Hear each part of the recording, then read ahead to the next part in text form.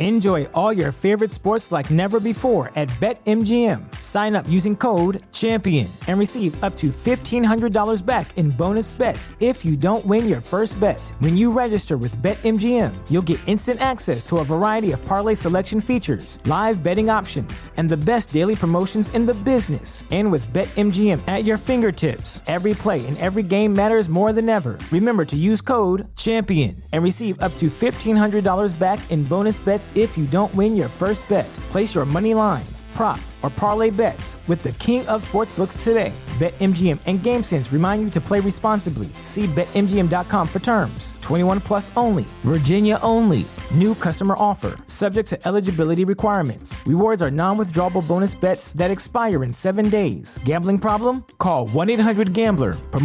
Promotional offer not available in Washington, D.C. At Parker, our purpose is simple. We want to make the world a better place by working more efficiently, by using more sustainable practices, by developing better technologies. We keep moving forward.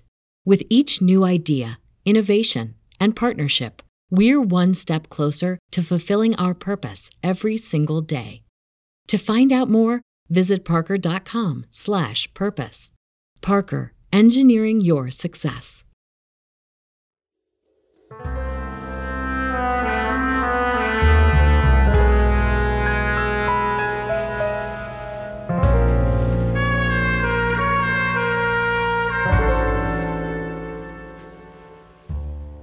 Welcome to another blood-curdling episode of American Hauntings, the podcast hosted and produced by Cody Beck and written and performed by Troy Taylor. That's me. I always try to be a little funny and a little sarcastic in my opening. It's fun to do a little Hollywood gumshoe / crime noir for the start of each episode, but when it comes to some of the murders and ghost stories we'll be covering in the next 8 or 9 episodes, it's kind of hard to be funny. Now, don't get me wrong, each episode is supposed to be about the dark side of Hollywood, the movie capital of the world where it's supposed to be all palm trees, swimming pools, and movie stars all the time, until it isn't. This is another of those crimes that it seems impossible to believe that it happened. It's so depraved and so evil, it really makes you wonder about the people you pass by on the street. It's the first in a 2-part episode in this season about Los Angeles, a city of fallen angels. The season started with episode 70 and will end at some point, but I don't know when. But each episode delves into Hollywood crime, corruption, murder, and of course, ghosts.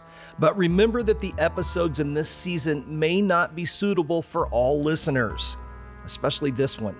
So listen at your own risk. Watch the mail for ransom notes, lock all the doors, and make sure the kids are safe as we unveil a new episode of American Hauntings.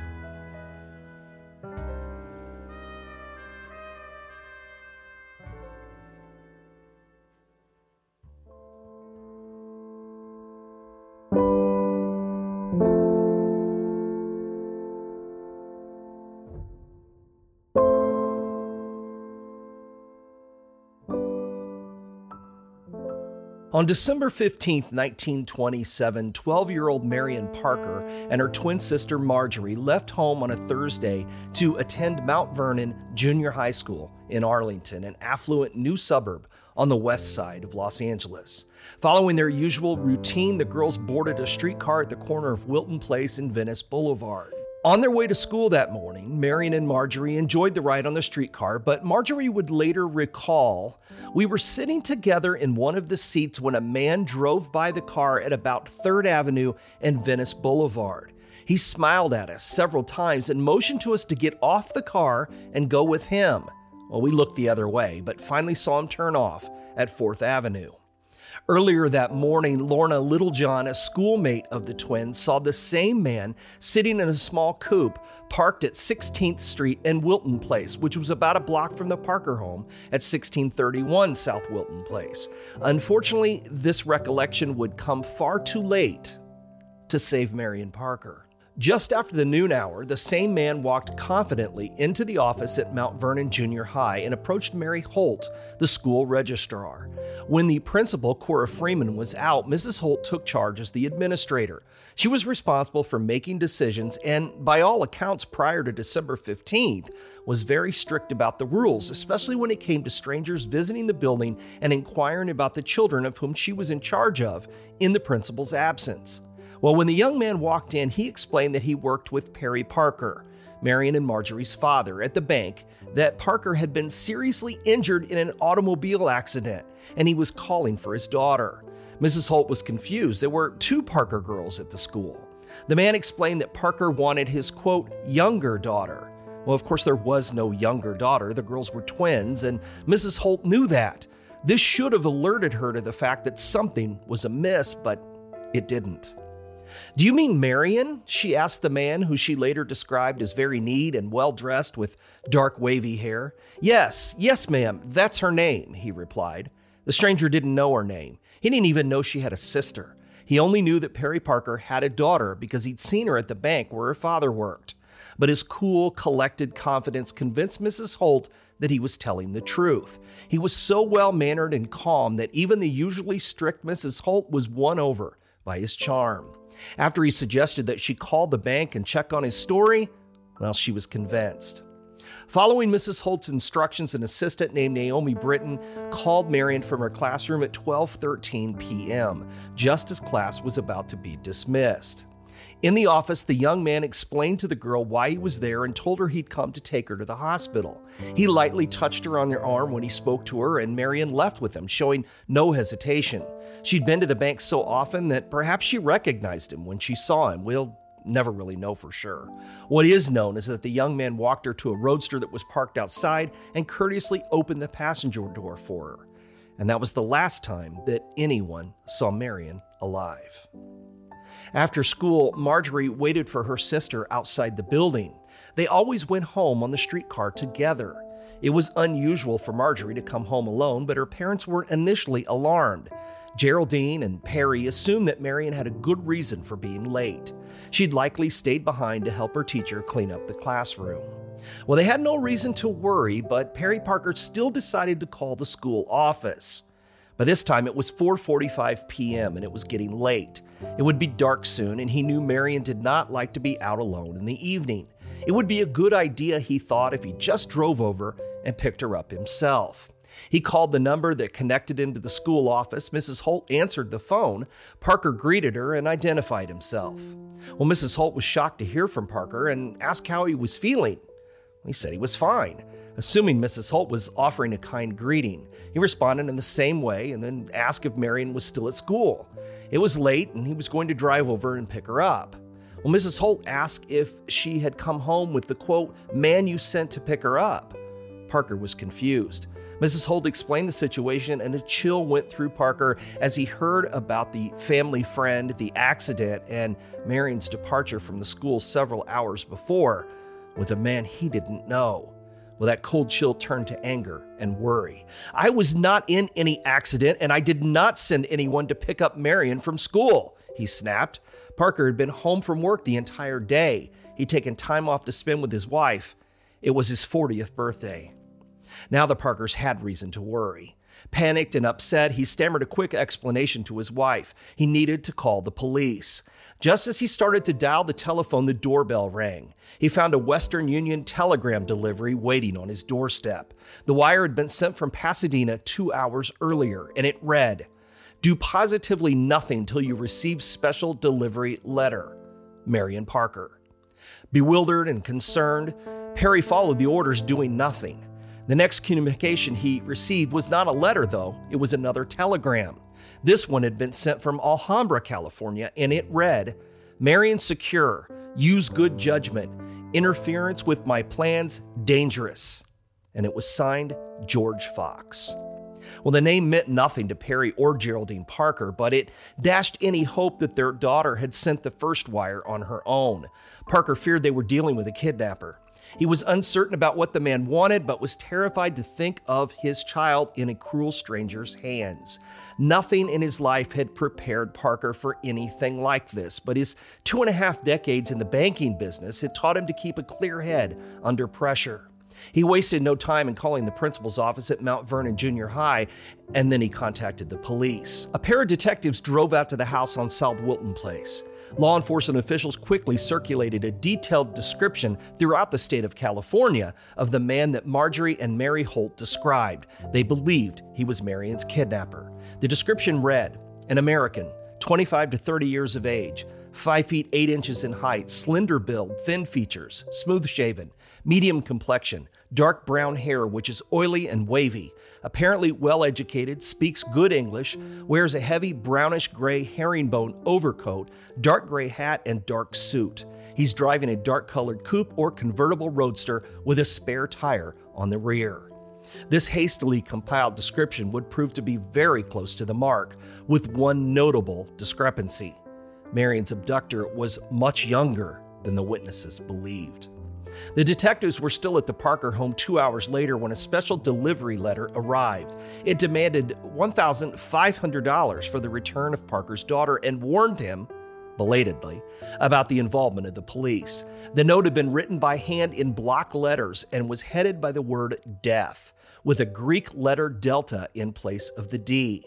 The paltry sum demanded by the kidnapper mystified police detectives. Rarely did a kidnapper ever ask for less than 5 figures. In addition to the word death at the top of the page, he had signed it with the word fate in oversized letters and then added George Fox for good measure. The letter read, P.M. Parker, use good judgment. You are the loser. Do this. Secure 75 $20 gold certificates, U.S. currency, $1,500 at once. Keep them on your person. Go about your business as usual. Leave out police and detectives. Make no public notice.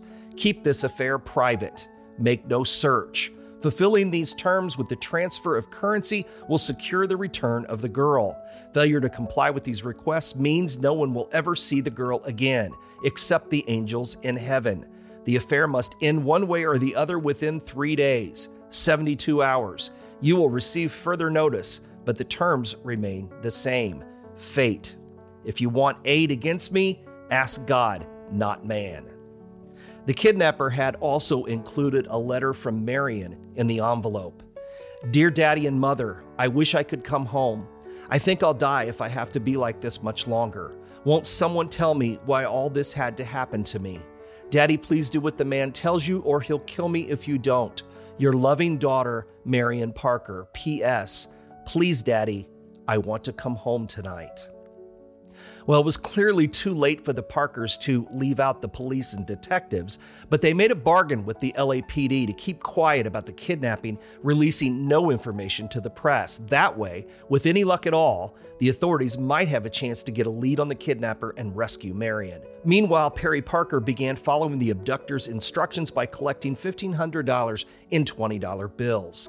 The ransom demand was strange, almost meaningless, and this puzzled the detectives.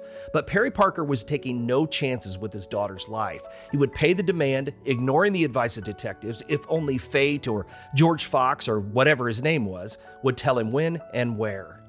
Well, there was no sleep for Perry and Geraldine on Thursday night as they attempted to convince each other that Marion would be fine.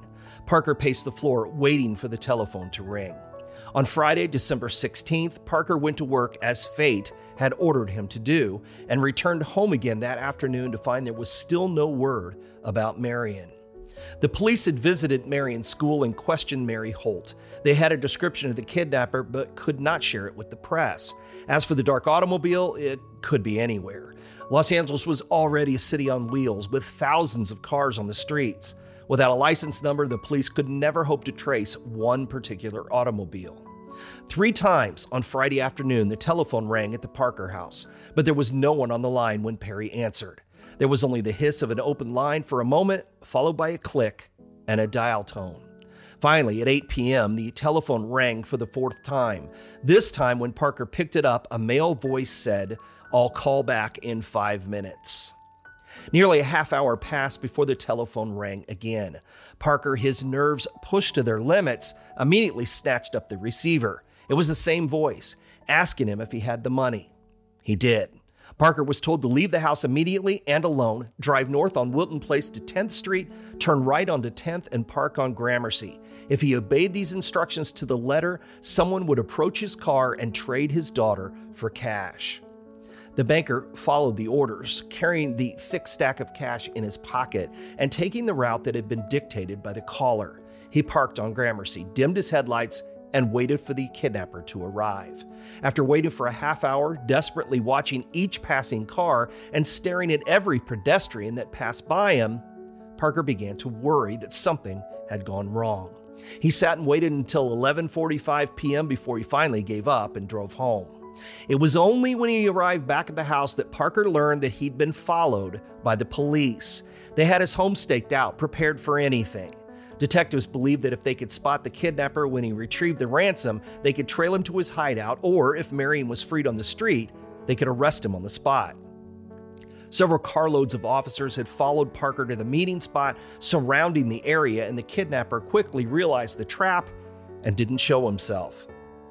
The botched ransom exchange had shaken things up considerably, and it was no longer possible to keep the story out of the newspapers. News of the abduction broke on Saturday morning with a front-page story in the Los Angeles Times. The story described Marion as she'd looked when she left home and also offered the description that Mary Holt had given of the kidnapper and his car. There were also confident quotes from Chief of Detectives Herman Klein, who stated that Marion's safety was the major concern of the department. It was only a matter of time, he said, before she was returned home and her kidnapper was apprehended. Klein, who was nicknamed Hard-Boiled Herman, was a classic 1920s LA detective, the kind of man who influenced later movie portrayals of tough guy cops. He was hard as nails and a no-nonsense sort, and had a habit of steamrolling through cases to successful conclusions. Taking a keen interest in the plight of Marion Parker, he stated that scores of detectives had been shifted from their other duties to focus on the Parker case. He was receiving full cooperation from all detective and police forces in the Los Angeles area, including working closely with fellow Chief of Detectives George Contreras. Contreras, like Klein, was a tough character with an inside knowledge of the streets of LA. With these two men on the case, everyone believed Marion's rescue was only a matter of time. Well, the police stated they still believed that someone close to the Parker family had perpetrated the kidnapping. They based this on the fact that the stranger knew that Parker worked at the bank, that he had a daughter, and where she went to school. The Parkers, however, could not comprehend that as a possibility. They couldn't believe that anyone they knew would put their daughter in peril. Well, the police believed otherwise. Even so, Herman Klein insisted that Marion would be returned unharmed and that the kidnapper would be caught. He was sure that everything would go as planned. Perry Parker worried, though. He heard nothing on the night that the police had clumsily followed him to the ransom drop, but he was no more upset than Marion's kidnapper. On Saturday morning, a special delivery envelope arrived at the Parker home with 2 letters folded inside. The first was again headed Death, with the now familiar Greek D, and an arrow pointing down to the next line that said, Death approaching nearer each and every hour. The letter itself was angry and threatening. The kidnapper had seen the police cars that had followed Perry Parker to the ransom drop, but the kidnapper still wanted the money. He wrote, If by 8 p.m. today you have not received my call, then hold a quiet funeral service at your cemetery without the body on Sunday the 18th. Only God knows where the body of Marion Parker would rest in this event. Not much effort is needed to take her life. She may pass out before 8 p.m., so I could not afford to call you and ask you for your $1,500 for a lifeless mass of flesh. I am base and low, but I won't stoop to that depth, especially to an ungrateful person. When I call, if I call, I'll tell you where to go and how to go. So if you go, don't have your friends following. Pray to God for forgiveness for your mistake last night. Become honest with yourself and your blood. If you don't come in this good, clean, honest way and be square with me, that's all. Fate, Fox. If you want aid against me, ask God, not man. There was also a note enclosed with the kidnapper's angry letter. It was from Marion. Dear Daddy and Mother, Daddy, please don't bring anyone with you today. I'm sorry for what happened last night. We drove right by the house and I cried all last night. If you don't meet us this morning, you will never see me again. Love to all, Marion Parker. The angry tone of the letter had Perry Parker fearing the worst. He was frantic with worry and contacted Chief of Detectives Klein, insisting that he be allowed to act alone. He did not want another botched ransom drop to result in his daughter being hurt or worse, killed. Well, Klein was skeptical about allowing Parker to go alone to meet the kidnapper, but he agreed. Later that day, a second special delivery envelope arrived. It again contained 2 letters. The first one, written by the kidnapper, had a weary but patient tone. It seemed that his initial letter had allowed him to blow off some steam. The second letter was more understanding, although with Marion still missing, there was still an ominous undercurrent. The letter read, P.M. Parker, please recover your senses. I want your money rather than to kill your child. But so far, you give me no other alternative. Of course, you want your child, but you'll never get her by notifying the police and causing all this publicity. I feel, however, that you started the search before you received my warning, so I'm not blaming you for the bad beginning. Remember the 3-day limit and make up for this lost time. Dismiss all authorities before it is too late. I'll give you one more chance. Get that money the way I told you and be ready to settle. I'll give you a chance to come across and you will, or Marion dies. Be sensible and use good judgment. You can't deal with a mastermind like a common crook or kidnapper. Fox, fate. If you want aid against me, ask God, not man. The second note in the envelope was not from Marion this time. Oddly, it was a second letter from the kidnapper. It once again bore the familiar death with a Greek letter D heading, and the author seemed determined to make his point. Also, through greed or simple stupidity, this issue had puzzled crime writers for years. He either escalated the ransom or merely confused $20 bills with $100 notes. He wrote, P.M. Parker, Fox is my name. Very sly, you know. No traps. I'll watch for them.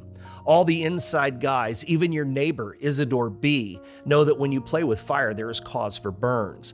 Not W.J. Burns, a reference to a leading private detective from that era, or his shadow was either. Remember that. Get this straight. Remember that life hangs by a thread and I have a Gillette ready and able to handle the situation. Do you want the girl or the $7,500 gold certificates, U.S. currency? You can't have both, and there's no other way out. Believe this and act accordingly. Before the day is over, I'll find out how you stand. I'm doing a solo, so figure on meeting the terms of Mr. Fox, or else. Fate. If you want aid against me, ask God, not man. And there was still one more letter to come. When this one arrived, it was again headed by death, and this time a large hand-scrawled line also noted, quote, final chance terms. The badly numbered note read, Number 1, have $1,500. That equals $75 $20 gold certificates, U.S. currency.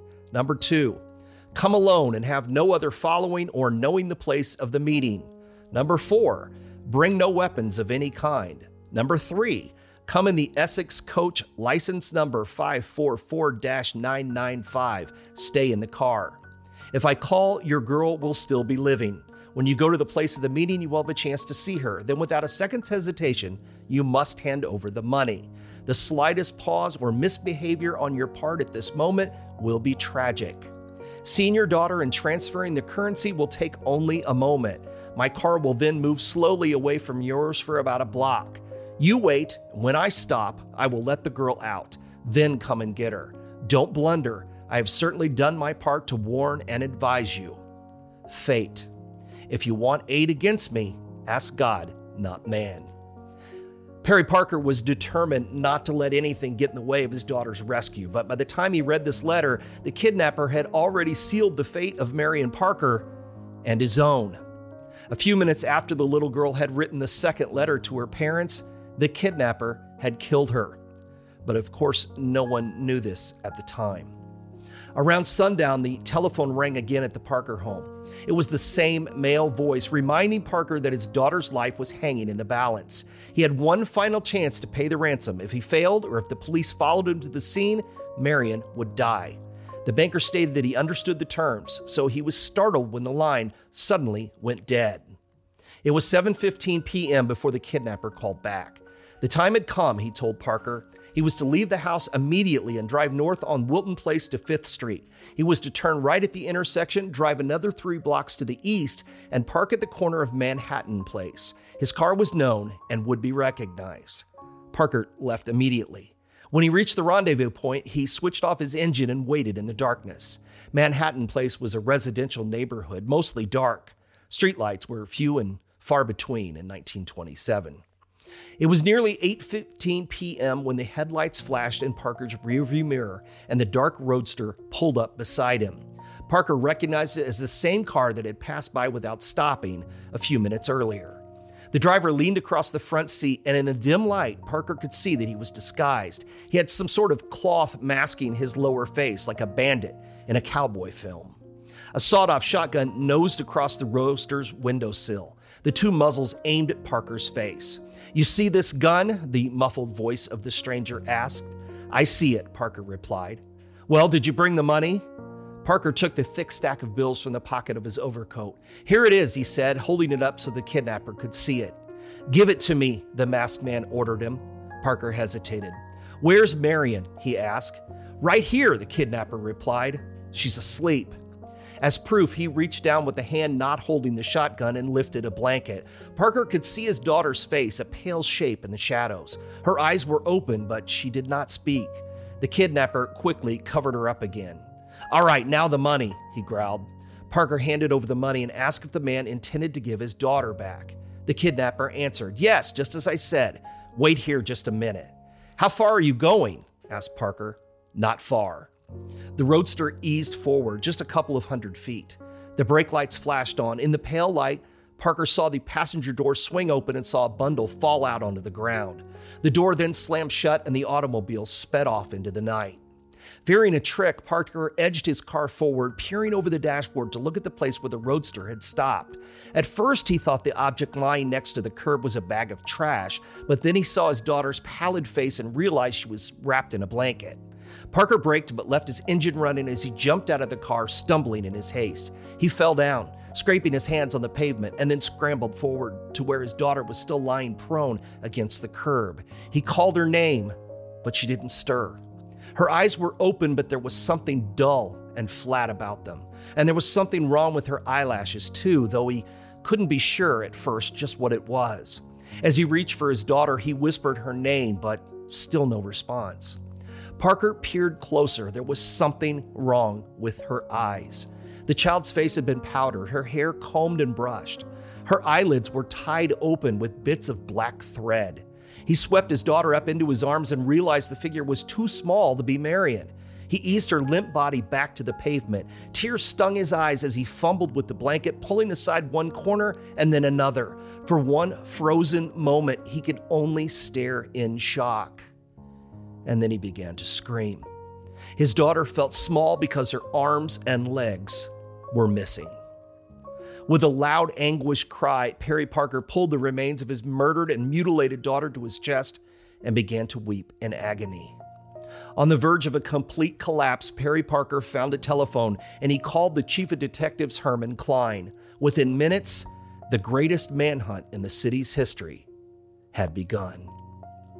And this is just the beginning of the story. In our next episode, we'll hunt down the so-called Fox and discover the monster who committed one of the most depraved murders in LA history. He'll be going to the gallows, don't worry, but sadly the murder left a tragic ghost of his young victim behind. And you'll have the rest of the story in just 2 weeks.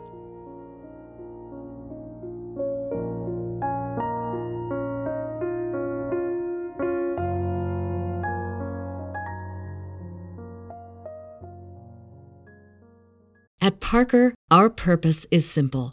We want to make the world a better place by working more efficiently, by using more sustainable practices, by developing better technologies. We keep moving forward. With each new idea, innovation, and partnership, we're one step closer to fulfilling our purpose every single day. To find out more, visit parker.com/purpose. Parker, engineering your success.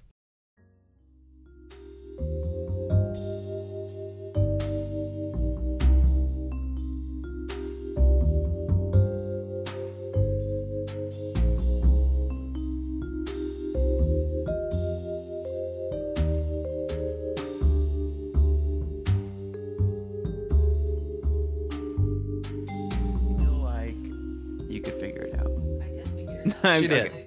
And you look great. Okay. Oh, God. Stop on that high note. All right. Thanks for tuning into the American Hauntings Podcast, the show where we discuss history, hauntings, legends, lore, and the dark side of American history. We are now in Season 5 of the podcast, Haunted Hollywood. I'm your co-host, Cody Beck, and with me is my co-host, author, historian, crime buff, and the founder of American Hauntings, Mr. Troy Taylor. What's up, dude?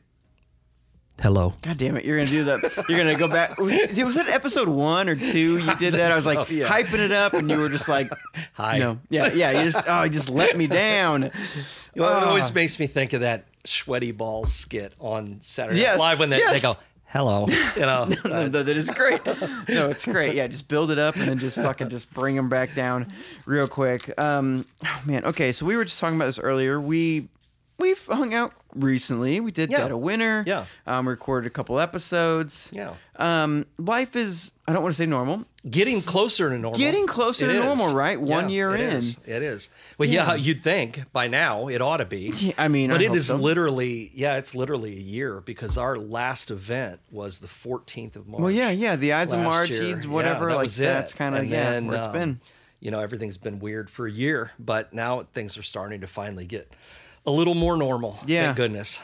What do we have coming up, or even virtually? Like, what do we got? We've got both. I mean, I'm still doing those virtual events online because the live streams, I mean, we started them out of necessity, but we kept doing them They're fun. because, well, they are fun. And, you know, we get a lot of people that we would not ever, and I've said this 100 times before, but we wouldn't get to see those people otherwise on a regular basis. A lot of them are people who come to the conference and stuff, but some can't even do that. Yep. But we get people from all over the country who sign on to those things when we do them on Friday nights, you know.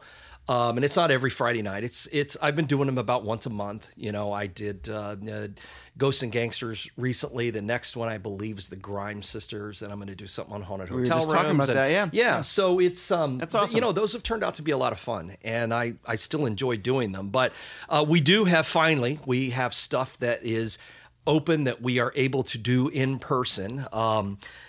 We've got brand new Dinner and Spirits events that are coming up in the next couple of months now. If you go, we set up a new website just for those events, for the River Road tours and for our dinner events. You bought another domain. I did. It's dinnerandspirits.com. So it's kind of hard to not have to. It was a pretty easy one. Dinnerandspirits.com. Yeah. Okay. And we've got one, Hell Hath No Fury, the women, ghosts, and hauntings and things. And then I know it. I've got a demonic and sinister hauntings April 24th, and then the Bell Witch, and then St. Louis Exorcism again, an evening with Edgar Allan Poe, evening with the Donner Party, which, by the way, my new book just came out, Forlorn Hope. Is that available for like pre-order yet? Or No, it's available now. Right, okay. Yeah, it is Okay. available now. At American Hauntings. Well, by the time Net we or- record this, it will be. It comes out on March 12th. Okay, So well, where do we're- they find that? AmericanHauntings.net. Okay. You can find it right on there, right on the front page. And if you're on the Facebook page, you can find it on there too. I'm really excited for this really depressing book. I really said enjoyed you're it. so excited for Yeah, it. Lisa's mom said, I was, and I am. Lisa's mom said that I should put a disclaimer on it that says, do not read this in the wintertime. Yeah. Well, I mean, yeah. But honestly, Troy, I've never seen you so excited about a book, or so, I don't know if it's excited. I've never seen you either so excited or so depressed to finish a book, but I know. I've never seen you so emotional about a book. It How is sucked that? to finish it because I You was loved it. really enjoying writing that book. And I'd always been interested in the story, Sure, and everything that went along with it. And writing it was a lot of it. I just really enjoy writing this book. Yeah. And so, I mean, I was working hard to get them trapped in the Sierra Nevadas, but Right. then once I got them there, I kept them there for quite a while, but then I couldn't, once it was done, I mean, they had to be rescued at some point, and, the rest of them had to eat each other at some point. of them, So, yeah. And so then I was finished, and it was kind of a sad day to finish the book. Yeah. But I really did enjoy writing it. I think people will really like it. Some people, by the time you hear this, a lot of you, who are interested in, or who normally buy books will have it already. Yeah. But I really enjoyed this one. I will have ordered it. I will not have read it. It'll be on my coffee table probably, but it'll be there. So, you don't have to, I don't want any spoilers or anything like that, but I know you have some new things coming up, whatever, but do you know What's the next one? Do you know Well, yet? actually, I have had a secret project. I know. that I've been Okay, working I didn't on. know if that was the same thing. Oh, no. No, Okay. the Donner Party thing I had Oh, been... no. Sorry, no, that's not. Oh, sorry, I yeah. didn't know if you had a secret project and another book, or if a secret Oh, project was the book. It is a book. It The is secret a book. project See, is a people, book. I make a podcast with this man. I don't even fucking know what's going on. Lisa didn't even know. Yeah, Lisa doesn't even know. She guessed it because I posted a photo. You did. There was Swiss cheese, which I saw. I actually that commented. was just like a cheese box sitting in my office, and everybody kept saying, Well- does it have anything to do with the hand inside that cabinet?" It's like that's a reflection of my hand. Can I make a typing. guess right Yeah. here? Sure, or you not? can make a guess. Is it Ed Gein? No, God, how many times did I have to say that? That was the most prominent thing in your photo. I know. Though. Well, but why would I use that? Why would I use the most obvious thing? I guess people Swiss kept guessing cheese. it, and I kept saying no, that's not it, and then Oh, someone people else would guessed it? guess it. Yeah. Oh, I didn't look at like the comments. 50 people guessed it, Oh, I didn't and I look at the kept going. Do you not read the other comments because this has been guessed and shot down 20 this guy times? doesn't read the. I was just Troy. Look, I'm busy. I'm posting and I'm doing my thing. No, so yeah, I posted on there asking. I said I think it's about Swiss cheese, but that was like a joke. Okay, so that project you've been alluding to which is a secret, which I don't know because whatever, he doesn't like me. That's another book. Yes. though. That's what you're saying. Yes. Is that the next book? Yes. It will be. Yes. Okay. When are we thinking this is going to happen then? Soon. Okay. Well, considering that we are recording this, I know you guys are going to hear it till the 23rd, but we're recording this. This is on March 6th. March 6th. Yeah.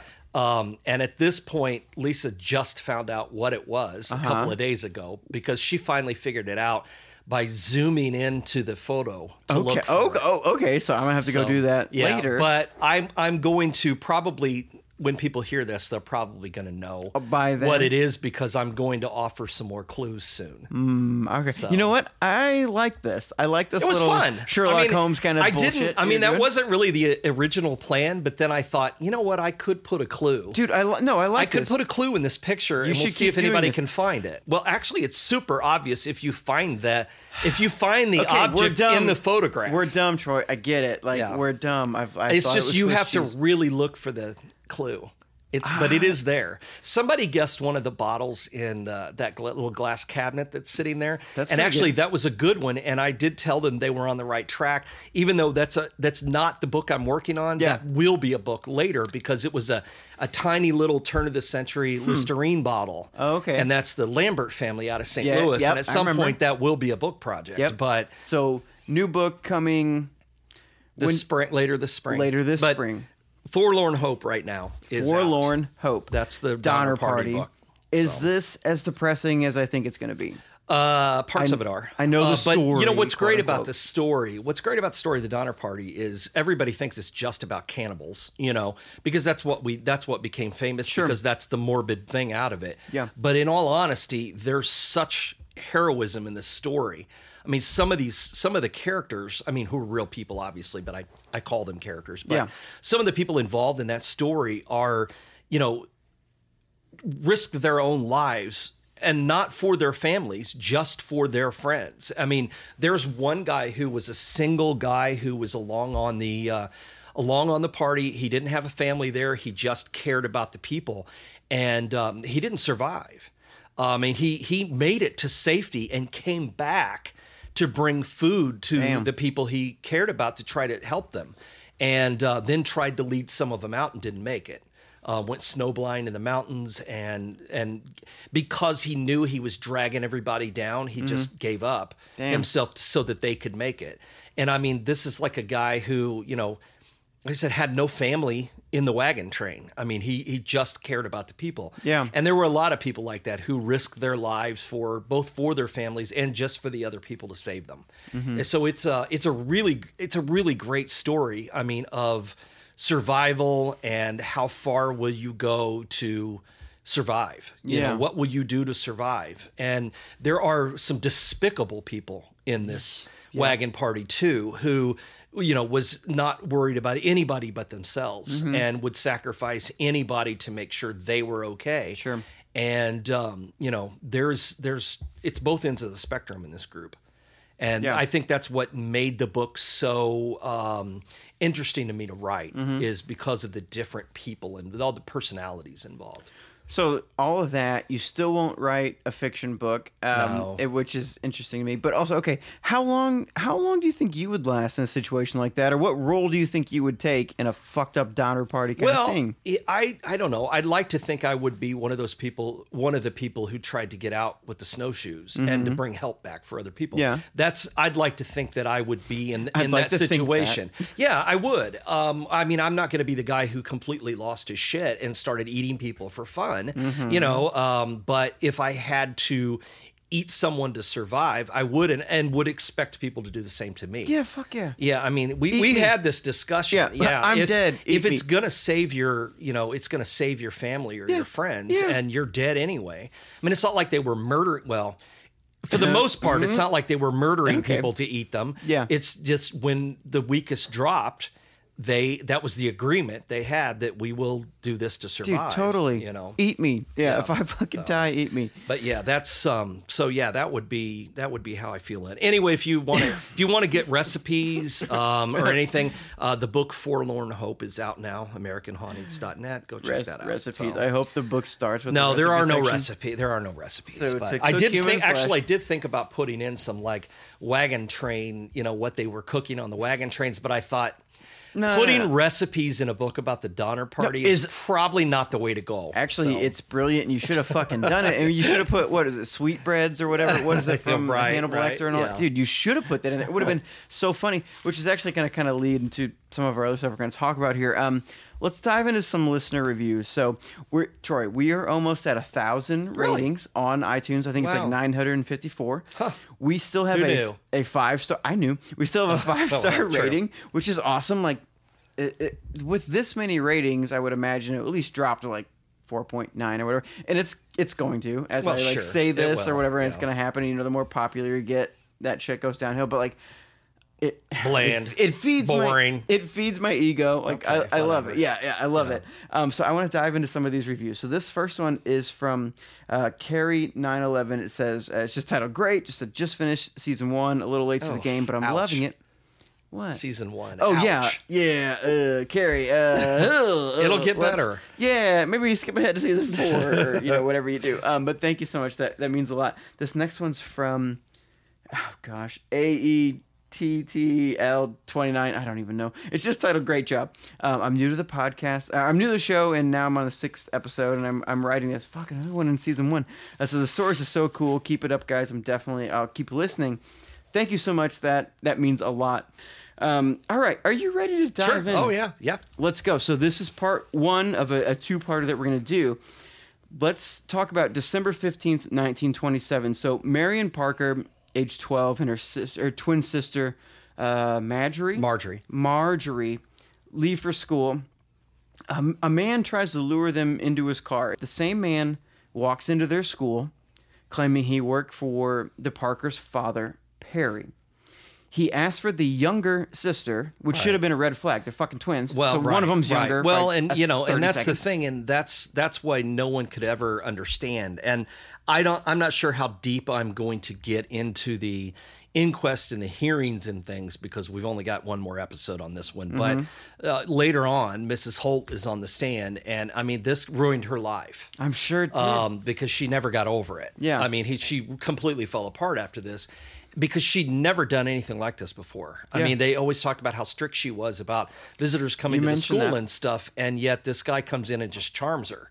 And she doesn't. And it's easy in hindsight for us to look at this and go, was oh, a long well, time she ago. didn't know. How was she supposed to know? It seemed, he seemed legitimate. Do you put blame on her? Now that Well, you know I mean, the whole story? you can, but do you though? well, I don't know. Because she should have picked this stuff up. But Yeah. on the other hand, I can also understand that it's easy for us to look at it in hindsight and course. go, oh, well, she should have caught these It things. was a But long time ago. in the moment, when it was happening, Yeah. he was convincing enough that she didn't think twice. Sure. I know everyone blamed her. And I think she blamed herself when everything came out. But it was it's very upsetting. And I mean, as myself, like I pride myself on being very charming and convincing people to do stuff they don't want to do. So that is upsetting. But I even told Troy, like, I will go to my little brother's, like his high school in Bethalto. I went there maybe a year ago, and I had to go through 2 lines of security, and them and this is before COVID or anything, and them being very aggressive, like, give me your ID, give me everything. And I was like, you know what?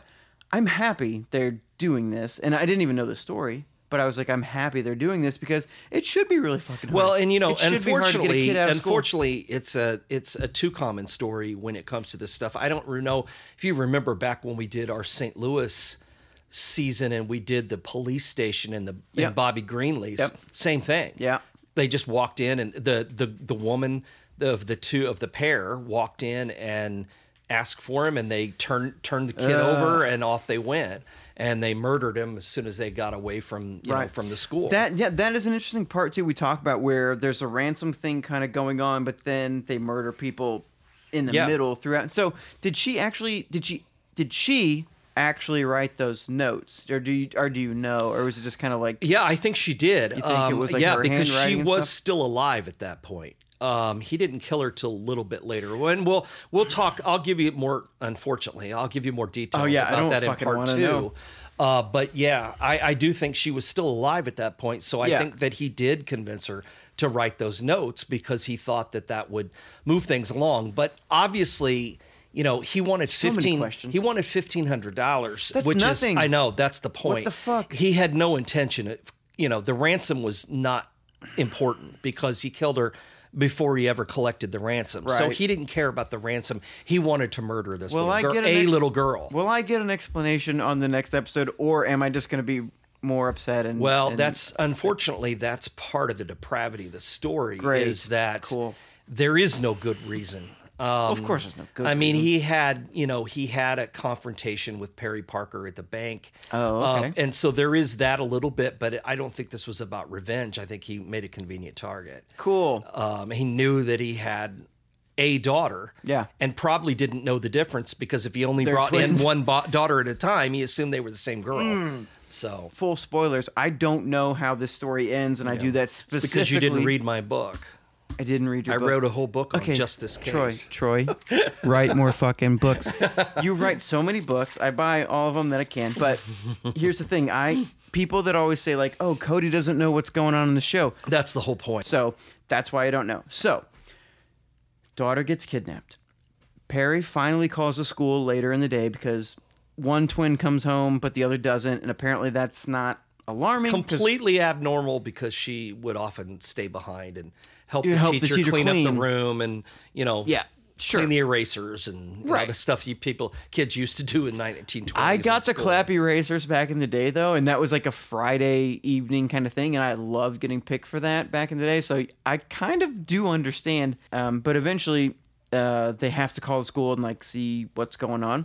And basically, Perry calls the school later in the afternoon, and panic ensues. Yeah. Because, okay, what, man? Well, what are you talking about? He calls the school, and she's like, how are you doing? Are you okay after your accident? What are you talking about? Exactly. So I cannot imagine. And it's his birthday. They receive a lot of telegrams. I'm not trying to laugh because of telegrams, but just to Troy and our whole thing about telegrams. Troy and I have talked so much about telegrams. Yeah. There are so many telegrams in this story. Well, it's just this first one. The others come like special delivery letters. Oh, so wait. So the other ones aren't. They're letters. What's the difference between a telegram and the telegram is sent like the difference between a telegram and a letter is that, I mean, someone delivers the telegram, but let's just say, just to put it in modern terms, a telegram was an electronic message that was sent from one office to another office, and then it was delivered by a messenger. Okay, so let's put it this way. Let's say that you wanted to send me a text message, but you had to send it to Lisa. Mm-hmm. And then Lisa gives me the message. Okay. That's essentially what a telegram would be. So Western Union had offices all over the place. So let's say this one was sent from Pasadena. Okay, so somebody walked into the Western Union office in Pasadena and said, I want to send this message to Perry Parker and gives his address. and this is my message. And then so the guy writes down the message, and then he gets on the telegraph machine, Right. and taps out in Morse code, taps out the message to the office that's the closest to the Parker's house. And then a messenger leaves the office and brings it to them. So this was faster than mailing a letter or even doing a special delivery letter. This was faster. Interesting. But that was his high tech. I mean, unless you called somebody, which eventually he will start using the phone. But that was the fastest way of sending messages, and you could send them anonymously. Why? Why? Okay, he did call people eventually. Why start out doing it this way? Why change up the modes of communication? He changes it. He goes from the telegram. Yep. To special delivery letters, and then calls, then calls later because he's a nut. But why? Well, it's a good question. I couldn't tell you exactly. The point is that he does send 2 telegrams first from 2 different places, from 2 different offices. Is that and to then disguise an probably address, right? Well, okay. because it is all anonymous. So then when he sends a special delivery letter. Is not the same. Yes, that is different because a special delivery letter means that you go into that. They don't do that anymore. Obviously, we can't even get our damn mail. But at the time, you went into the post office, dropped off the letter, and you paid extra, and somebody would go deliver the letter right then because it was special delivery. First class. So it was first class plus. Sure. Because they would go deliver the letter like you would deliver a telegram. Oh, okay. Except it was a letter. Right. Which means that no one saw what was in the... See, he sent these 2 first telegrams because what he had in there was fairly innocuous. Yeah. I mean, it wasn't... But then the letters that he's sending are obviously could get you arrested for what's in those letters. Sure. So by sending sealed letters through the post office and having them delivered the same day... it protected his identity further.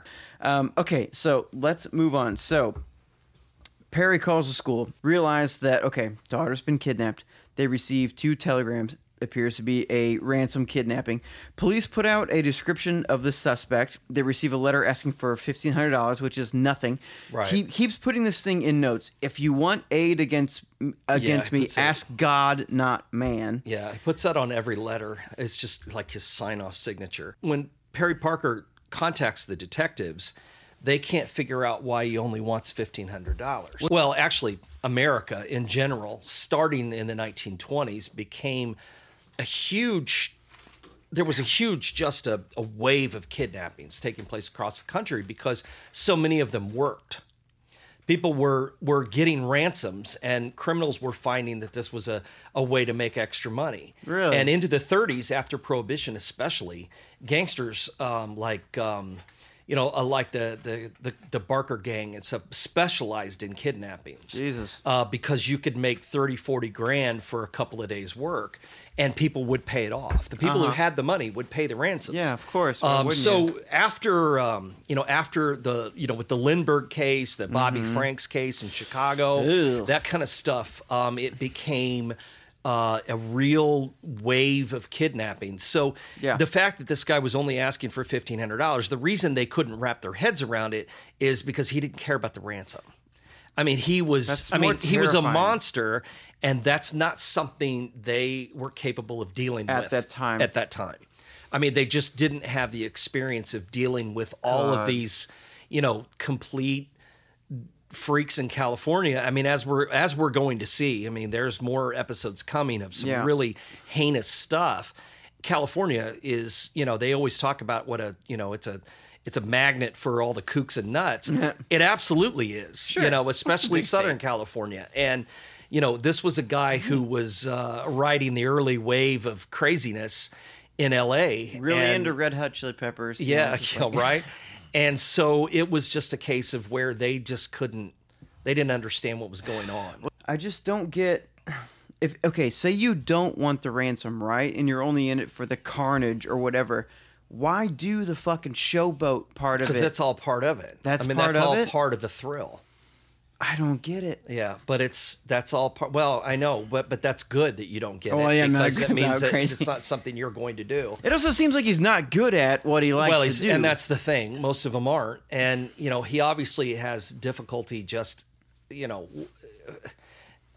dealing with normal society. Yeah. Normal phone calls. I mean, it's just, this guy doesn't, that's part of the thrill is, it's just as much a thrill to him to mess with Perry Parker and his wife, sure. As it is to kill this girl, which is obviously what he wanted to do all along. Well, sure. And it's two birds with one stone kind of thing. It's all part of the same thrill.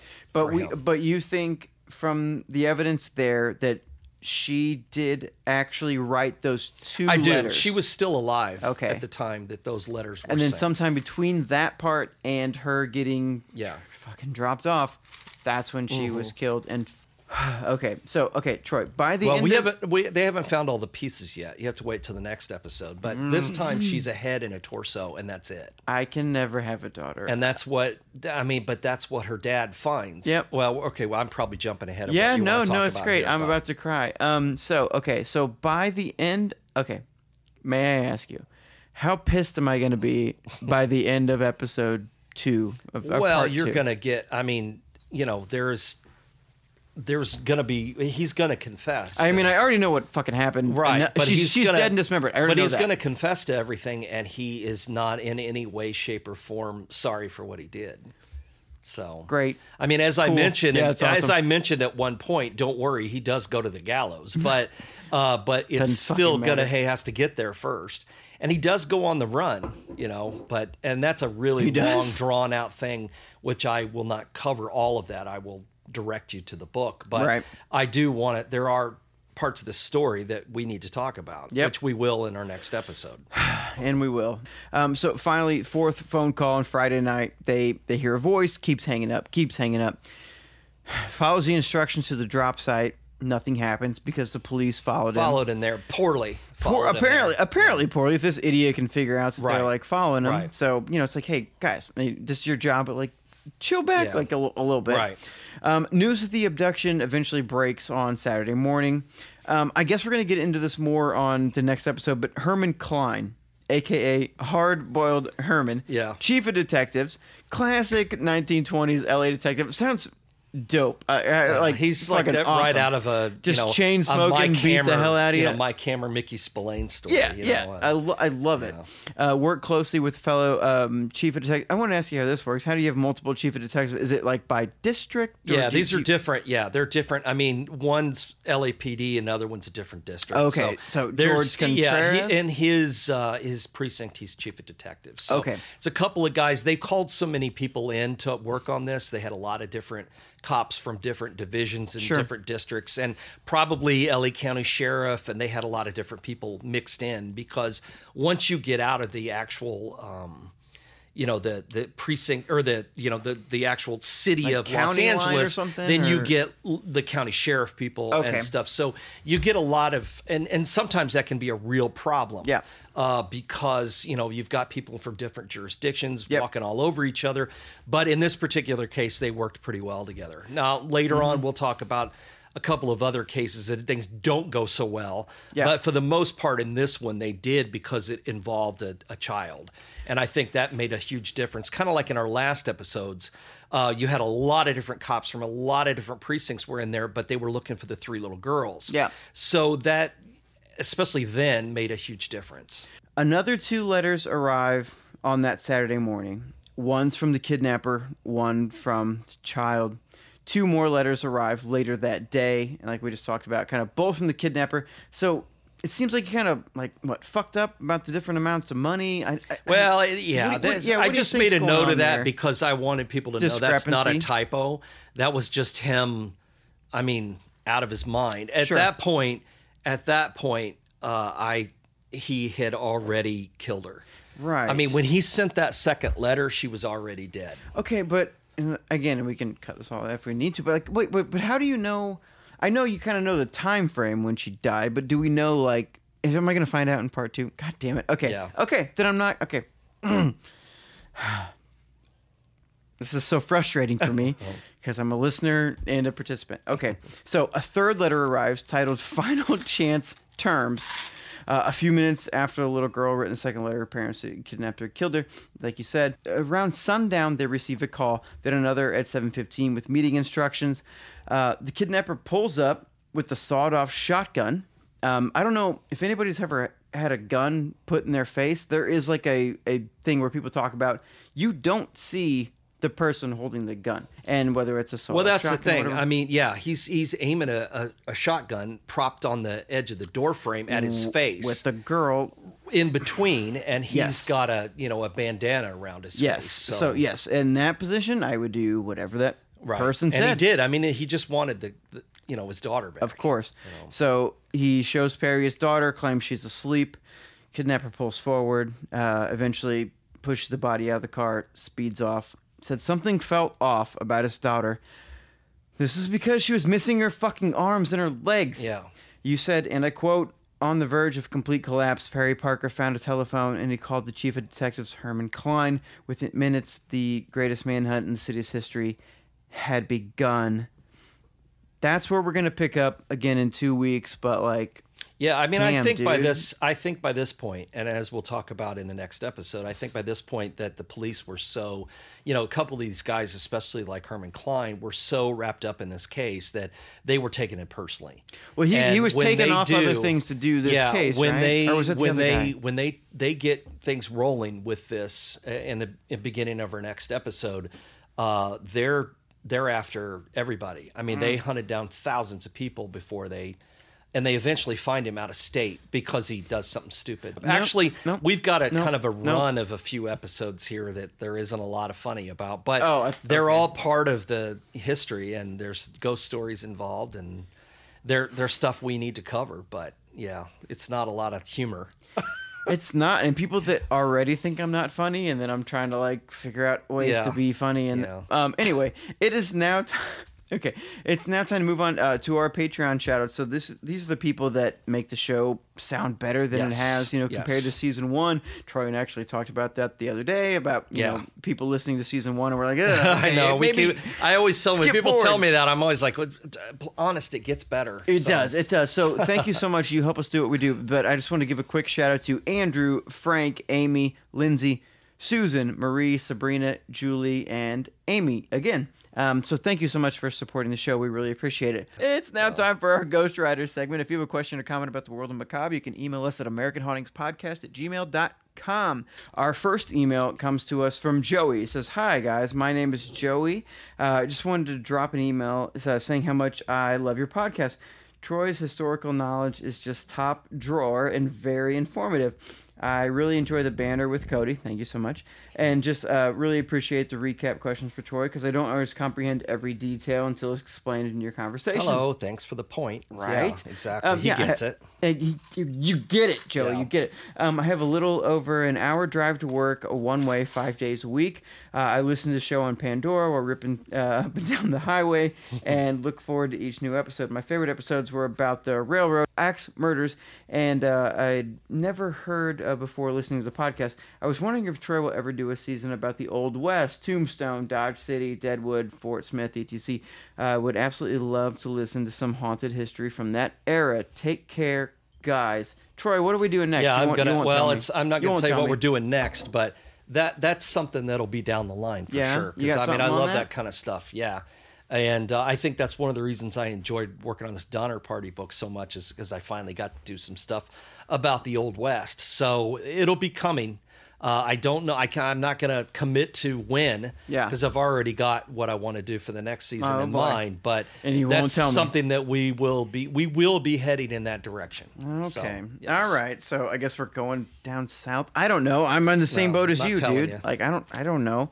I'm sorry. And also, like I know might change my mind. You, of course. We might do this season for 47 more episodes. I know. It's hard to say how long this season will go. I don't know. So yeah, we still have a couple more.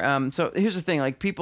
Sorry, you send me these reviews and emails and everything, and I put them on here, but it's really hard to read sometimes. So like, I don't want to misinterpret anybody or anything. But like, hey, I really appreciate all the things we have. So one more, or actually two more that I wanted to do. This one's called New Form, my new favorite podcast. This one's from Katie, it's just titled My New Favorite Podcast, said, stumbled upon you guys while looking for a Hollywood history podcast. Is that a thing people do? But looking for a Hollywood history podcast. I've now binged every day at work for the last 3 weeks. I'm almost out of episodes and I'm kind of freaking out. Love everything about the show. History, ghost humor. You guys have it all. Please never stop making episodes. I'm a fan for life. Katie, that's like the nicest thing ever. So thank you so much. Like, that's amazing. That's where we are. Troy, we received I got an actual letter in the mail. What does that feel like? Well, it's a letter from Eric, and I'm leaving part of it out because it seemed too personal. Sure. And I don't want to embarrass it. And we do that on purpose, yeah. Yeah, but he did write, anyway, I wanted to thank you for everything you've done to make the last year of my life bearable. I fully acknowledge that statement was incredibly dramatic, but it's quite simply the truth. I discovered the podcast at the end of 2017 and have been a loyal listener ever since. But during the pandemic, I came to rely upon your books, Facebook posts, Instagram, etc. They provided me with something to look forward to and transport me from the isolation of quarantine to Villisca, New Orleans, and now Los Angeles. Thanks for all you've done and everything you do. Thank you for steering me in the direction of Mark Nesbitt when I sent him my question about the Jenny Wade house in Gettysburg last summer. As a huge Civil War buff, it was very much appreciated to be introduced to more work on the topic. And I can't wait to read One Night in Washington, which I recently acquired as a gift. And then I'm putting this in for you. I should also thank Cody for his work on the podcast. And I have to admit, I enjoyed his puns from Dead of Winter. Hey. So anyway, thank you, Eric, for sending that. And it was kind of, except, you get a letter. Sometimes you get a letter in the mail and you aren't sure what's going to be in there. I don't do that. Like human fingers or something. Right. But no, instead I got a nice note from Eric, so it was nice. So we're going to give out Eric's home address right now. Right? We are not, but I did appreciate getting a letter from him, and I wanted to respond to him on the podcast so he would hear it. But when you get something like that, like you and I don't talk about that, but like that. I mean, we're in season 5. Yeah, that kind of stuff has helped me keep going. Well, that's why we keep doing it. Yeah, right? and when we do events or we're out on tour or whatever, and people tell me how much they like the podcast, then it's like, okay, great. Let's. I'm glad that we do it, and I'm glad we do it because it's fun. But I mean, if every review or every note we got was like that one, no, I wouldn't do it anymore because what would be the point? So it's nice to hear from people who appreciate it. I mean, I'm not looking for any more than you are. I mean, we laugh or, and stuff about when people say nice things, but we don't do this to get stroked by people. No. We do it because we enjoy doing it, and it's nice. Money in that. It's not, it's nice that people appreciate it and like it. I mean, because we do it hoping to entertain people. So if we do, that's great. If we didn't, then we wouldn't do it. I mean, because it would stop being fun for us. Exactly. If everybody just bitched about it all the time. So, it's nice. It's nice to hear from people. It's nice to get a nice note from somebody, who, and let's be honest, for us, it was something that was great for us during the last year of the pandemic as well. We had stuff to look forward to. Right. Yes. We had things to look forward to get to do. Yeah. So, I mean, I think that's what it's all about is, I mean, my whole business is about providing an escape from people from real life. I mean, yes, we talk about horrific things sometimes, but I'm talking about something that happened in the 1920s. It's an interesting way to think about it. But it is an escape. I mean, it is outside your ordinary life of maybe working from home with your kids, learning from home, and you can't go anywhere, you can't do anything, and every time you go out, you've got to wear masks, and you got to avoid everybody because you don't want to get sick. This has been a really trying year for everyone. Sure. Now there's light at the end of the tunnel, finally. That's not an oncoming train. And one day. Yeah. And it's, we're finally getting toward the end of this thing, but this has been an escape for all of us, I think. I know it has been for you and I, and I think it has been for a lot of our listeners too. And, and now I think a lot of people have found something new. I mean, they've found something new that will now be an escape from ordinary life when the pandemic is over. Yeah. Everybody still needs an escape. I mean, it's the reason I watch so many movies, just because we all want an escape. And speaking of movies, I got to give you just a quick recommendation of something. Let's put it on record. What do you got? What you got? God, the name of this movie was, I just watched it the other night. I really liked the new Wrong Turn, the new version of it. Yeah, you said that. It's really different. Okay, but it's, the original one was like Hillbilly Cannibals. Well, I want to ask you. I don't like rape revenge. Well, this is not what this is. Okay, now it's a whole different animal this time around. They've taken it in a whole different direction. Okay, so I kind of liked it. Okay. But if you just want to watch something, and I told you about Bloody Hell, I told you for something crazy. Yeah. If you just want to watch something is batshit bonkers, Shadow in the Cloud. It's got Chloe Grace Moretz, and it takes place during World War II. Okay. And it's on a B-17 bomber. What? And it's all set on this bomber. And there's like 5 different things going on. There's all these different plots running at the same time. What? She shows up, this bombing mission is taking off. She shows up with these papers that show that she's some kind of special secret something. Sure. And she's supposed to be on the flight. Nobody wants her there. And she's got this suitcase that no one can open because it's top secret and it has to be kept level and it has to be kept safe. And one of the guys is like, oh yeah, I'll take care of it for you. Don't worry. I'll make sure it's okay. And all the rest of the guys are real jerks because they don't want a broad on their plane. And so there's no place for her to sit. So they stick her down in the bubble underneath the plane where the machine gun is. They make her sit down there for takeoff and stuff. And she can hear them over the headset talking about her, making bad comments and stuff. And that's kind of how it takes off. But this is one of those movies where there is something happens from about the point they take off. It never stops moving. Really? The whole thing is boom, boom, boom, boom, boom, boom. And there's something going on all the time. There's all these different subplots and it twists and it twists and it twists and nothing that it starts out as is what's really happening. Okay, all right. And it's then they're being attacked by Japanese bombers and she, they don't believe her that she saw these fighter planes. They don't believe her, and then the next thing you know, she turns around and she's got the machine gun going, blowing planes out of the sky, and then they believe it, and they can't believe that she can shoot like that, and how to pull a trigger. And because this is in the trailer, I'm not giving it away. Yeah. There's a gremlin on the plane. Now, at the beginning of this, they've got real newsreels from World War II, and the guys are talking about gremlins. Now, but in the terminology of World War II, when there was a gremlin on your plane, it just means that there's a problem that you can't track down. Except in this case, it's an actual monster. Before the time that gremlins were like... This is not like a gremlin like from This is like a monster with like wings. It looks like a giant bat, and it's a monster, and it's trying to bring down the plane. It's like ripping wires loose and tearing out the engine. And she's radioing up to the cockpit and saying there's something on the plane. There's something on. Nobody believes her. Lisa, did you see this? No, she didn't see it. Okay, but it just keeps going from there. And there's one batshit twist after another through the whole thing. This movie is so much fun.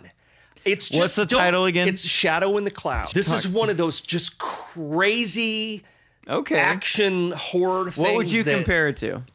I don't know. Nothing? I got nothing. Not even the one with the shotgun in the house and all the weird shit? I got nothing to compare this to. It comes There at are night so many weird things that are going on in this movie. Okay. And there's just like... And you like there's it, like though. 5 or 6 different twists where all of a sudden they've completely changed everything that's going on with one move. Okay. Now it's all something else, like the briefcase, the guys on the plane, who she is, all this stuff. I'm gonna watch it this weekend. I'm gonna be so mad at you if I don't. If you go into it knowing that this is a fun movie to watch. Okay. There's no way you don't enjoy it because it's just you just don't go into it thinking that you're getting ready to watch. Yeah, no, okay. Fair enough. Hereditary or The Lodge or something. Well, go into it that you're going to be watching something crazy and you'll have fun with it. I had a blast. I love this movie. Well, this is something you and I haven't talked about at all, and I don't know if you care, but do you care at all about Justice League and the Snyder Cut and all that? I'm going to watch it. Yeah, hell yeah, I'm going to watch it. I liked Justice League was It was what it was. No, it was terrible. Just like sucked. I didn't love it. Well, I didn't think it was terrible, but I didn't really like it. No, it was I good. preferred, if I had to compare, I preferred the Batman versus Superman director's cut. Yeah. Of I course. must have been like one of the few people in the world who No, actually liked I liked that it movie. too. I liked it. We Everybody talked about bitched this. about it. I mean, yes, there was a stupid part when both of their mothers were named Martha, but still. The Martha cut? Yeah, the Martha cut. But No, okay, actually, no, sorry. What I wanted to say is my coworker wrote a book about the Snyder Cut. Oh, okay. It's by Sean O'Connell. doesn't it start like next week? Are they running are they putting No, the it's- whole thing it's- out, or are they doing it like no, a they, weekly? No, they're doing the whole thing. It's Okay, like good. 4 hours or whatever, putting Yeah. out HBO Max. But Yeah, I'm gonna watch it. My coworker put a book out. I don't know what it's called. Release the Snyder Cut, whatever. If you just search Release the Snyder Cut, Okay. you'll find him and do a whole thing. Look it up. He's a great guy. We have a lot of videos on Cinema Blend about that. But I'm going to watch the shit out of that thing. Okay, well, I think that we can wrap things up. If you subscribe to Patreon, you've got some bonus episodes heading your way.